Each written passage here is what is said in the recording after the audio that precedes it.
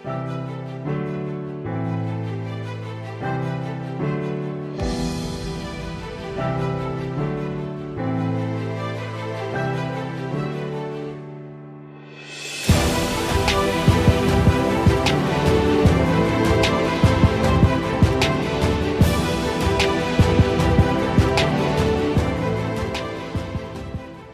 guys, welcome to Braving It, and braving it with me today is this beautiful woman, Warani Mabaso. How are you, gorgeous? I'm doing very well. Thank you for having me, Lerato. It's such a pleasure, and thank you for bringing your beautiful daughter. Yes, Masindi is here with me. It's important for her to learn and be exposed to this kind of things and opportunities. Love it, love it. Okay.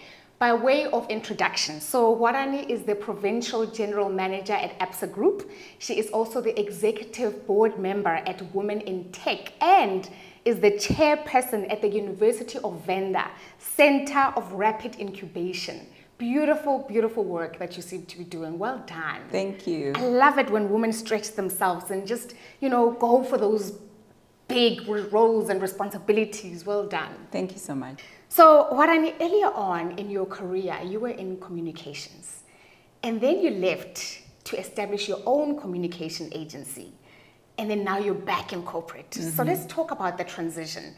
Why leave business, and how did you know that it was time to let it go? Okay, it's very important for me to mention that I've always had a very entrepreneurial mindset. I was raised by parents who, even though they had jobs, actually, had entrepreneurial things happening in the house. So my dad was a teacher, but he would be selling cabbages over the weekend. He would be selling oranges when they had sports activities at school. Yeah. So there was always something entrepreneurial happening in the house. And let's just say, as you grow, you also have to watch out for that point in your business where things start to decline. Okay. And when things were starting to decline in the business, I had to be very honest with myself to say, you know what, some of the things that I'm doing now are actually not in demand as much as they are. And then there's also the tendering aspect that came in as well. And my values in certain areas were getting clashed with some of the things and some of the demands there. And at that point in time, I've had my first daughter, Masindi. And I think when you have your children, you want to do things that are of value. You also look at how you're spending your time. And you want to spend time with your children, but have that balance as well. And I had to truly start looking at why I was competing for time. Time for family, time to do business, and time to do a lot of other things. And then I decided that actually I do need something that will be a lot much more balanced, because at that time I was also into events. And we had started eventing, you're never home. Yeah. You are all over, you come back, it's Thursday, you leave, and then Monday you're back, and then you're starting for the next event. And really that robs you of the time to spend with your children. So I knew then that, it is an opportunity for me to reinvent myself. I had learned a lot in the business. I had gotten to a point where I understood the responsibility of paying salaries and being broke, by the way, while having a business at the same time. And that's what happened. So I had to let go to try and find something that will work best for me, but also for my children, and to an extent where I can actually be stable as an individual. In a way, I feel like you've answered the next question, which speaks to that reset mindset. The importance of having a reset mindset, which is what you're saying is, taking stock of everything that is happening. What is good for you, what is good for your children, and coming to a decision that, meets everyone halfway. Would you say that that was your reset mindset moment? I think in the world where we are now, there's one thing that will always be constant, whether we like it or not, which is change. And for anyone to thrive, irrespective of whether you're an entrepreneur or in corporate or your mom, whatever it is that you're doing, you need to have a growth mindset that says, when I have setbacks and when I have challenges, I will go back, I will learn, but I will need to find something where I can evolve, and something that says, okay, there is an opportunity for growth.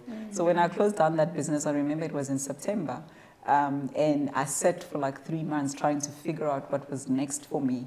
Then I got it because I remembered I had met a financial advisor at Liberty Life, and he had actually introduced me to my first ever financial planning exercise, something you don't learn at school. And that's when I'm like, okay, I think I'm going to go and become a financial advisor. Wow. So I went and applied for this job with Liberty Life, and March was my first start date. And I loved it because I was learning something completely new. And with that, I earned the best money I ever did because I was not paying salaries. I didn't have rent to pay. I didn't have to worry about a lot of things, but I was doing something that was quite significant in terms of changing people's lives. Beautiful. And when I lost my aunt in 2011 to cancer, and realizing that there were certain things that were not sitting well in terms of her estate and all of that, that led me to that purpose, the purpose of having a job, but a job that speaks to making and changing people's lives. Wonderful. And that stuck with me. Wonderful. Yeah. Wonderful. I love that your why in that was very resolute and you knew exactly what you were going to do with that, which is, it has the power of changing people's lives. Absolutely. You speak passionately about side hustles. Yes, yes. You speak passionately about people pursuing a side hustle. And I think COVID just, reawakened that notion to say just looking at one income stream is maybe not enough anymore. Yes, yes. So you've just told us that you are very clear Yes. on what your responsibilities are now. I mean, you have these 3 beautiful responsibilities. Do you have a side hustle over and above that? Or do you feel like all the roles that you are currently assuming at the moment are enough? I wouldn't necessarily say at the moment I've got a side hustle that I'm focused on. I think what I have learned is increasing my income streams in different ways. And sometimes it means starting as a volunteer and getting involved in organizations like I did with Women in Tech, and it's a volunteer opportunity. But out of that, I get to travel. Out of that, I get to meet other women. Out of that, I get to go and really learn something that I wouldn't necessarily learn in the space. So is that increasing money in my pocket? Not necessarily, but it is actually increasing my social capital, which equates to something that is money, just that it's not tangible. I'm getting to a point where money is not only just about a salary, but it's about having something to fall back on. And you touched on it. With COVID, a lot of people were focused on one thing.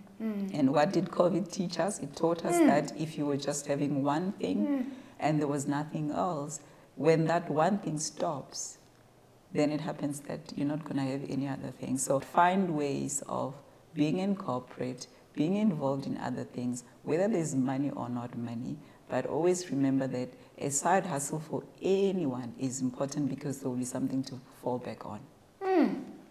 Whether now or in future as you're building it. Absolutely. Love it. So still on the side hustle, I'm thinking the traditional side hustle, which is what most people think, which is I need to establish a side hustle so I can eat now, Yes, I can enjoy now. Yes. And so basically I've got a full-time job. Yes. And the only time that I can squeeze in my side hustle, efforts is either first thing in the morning before I get to work or right at the end of the day after work. How do we juggle all of that? Because it sounds and looks like to me that there is no stopping. How do we do it in such a way that there is no burnout? Yes. Because rest is a very fundamental component. Be clever enough as an individual who wants to have a side hustle and corporate and find things that are connected. Things that are actually one message but for different audiences. But I also need to mention that for whoever is out there, rest is non-negotiable. It means that in our business, we've got to say yes to the things that matter and no to the things that don't matter.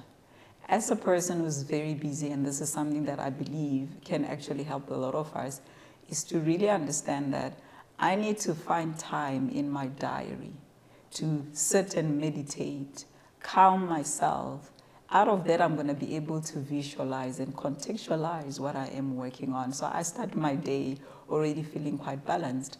But besides that, find time to go and exercise, to have the right nutrition. Focus on that self-care, because burnout is not only a result of working around the clock, it's also not putting together the mechanism that make you function as a human being.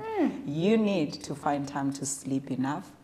Go out there and connect with nature, because Mother Nature has got a way of rejuvenating us. Yes. Get and walk and see the river flow.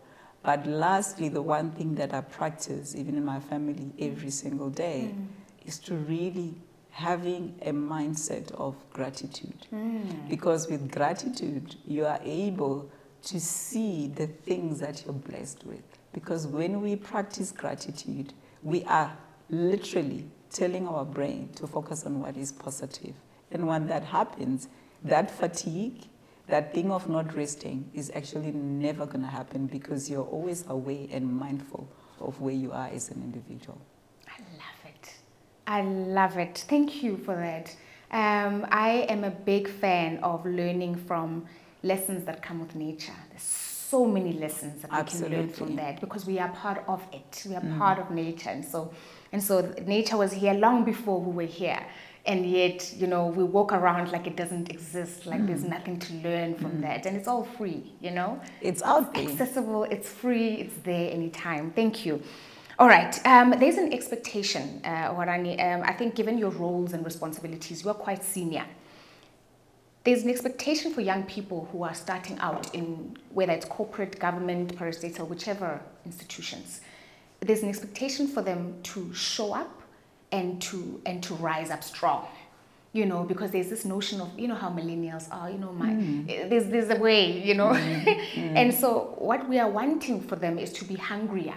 Is to really show that positive attitude, is to work hard, and is to toil. So, and then you speak about self-worth, knowing your self-worth. Yes. How should young people be demonstrating their self-worth when they are starting out? Society has actually taught us that your self-worth is through education, the race that you are, your gender, your level of how much money you make. But self-worth is beyond that. Self-worth is stopping being a people pleaser and sitting and say, what matters to me? What do I need to focus on as Warani?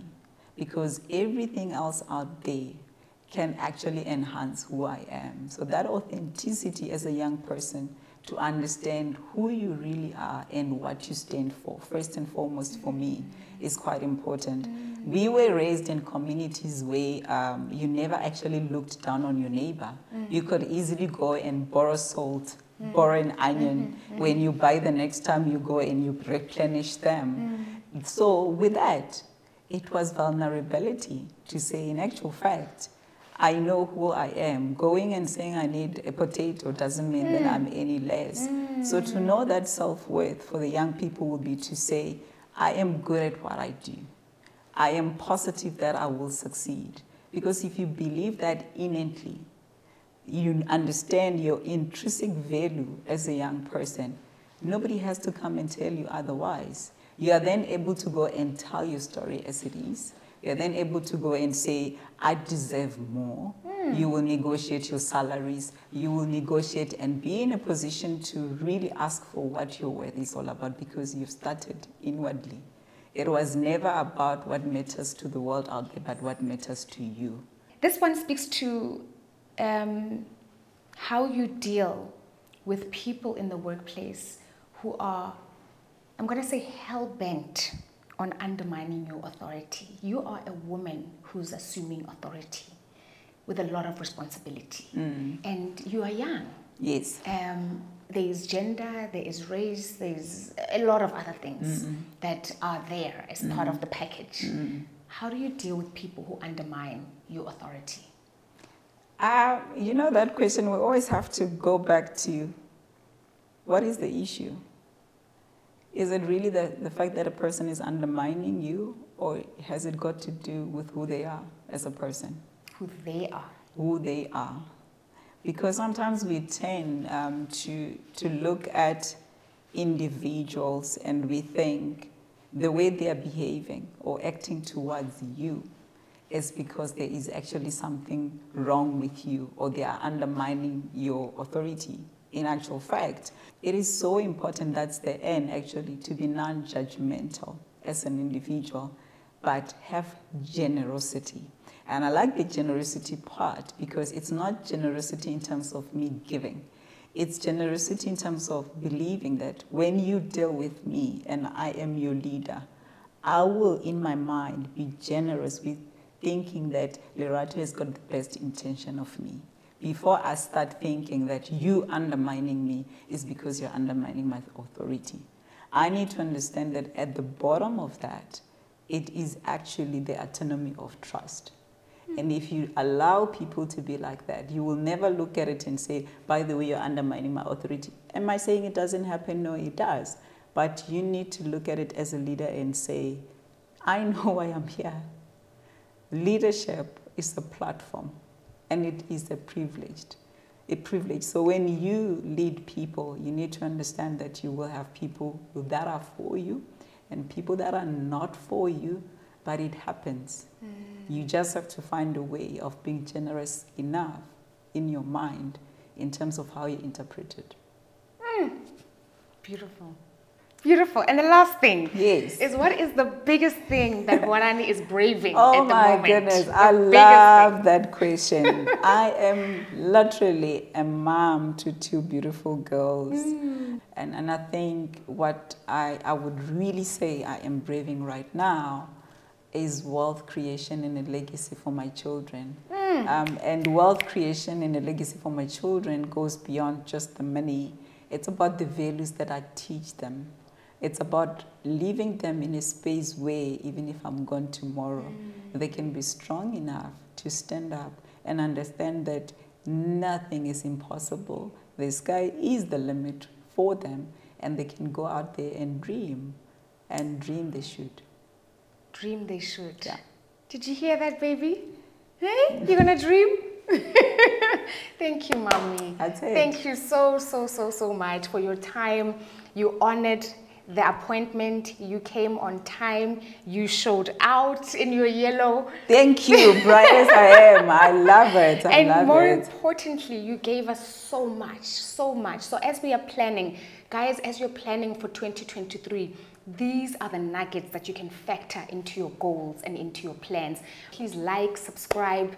The channel is there for you to really just be empowered. That's really the purpose of the show. Thank you for braving it with us. Thank you for braving the episode. Thank you for having me. Thanks for watching, guys. Thank you.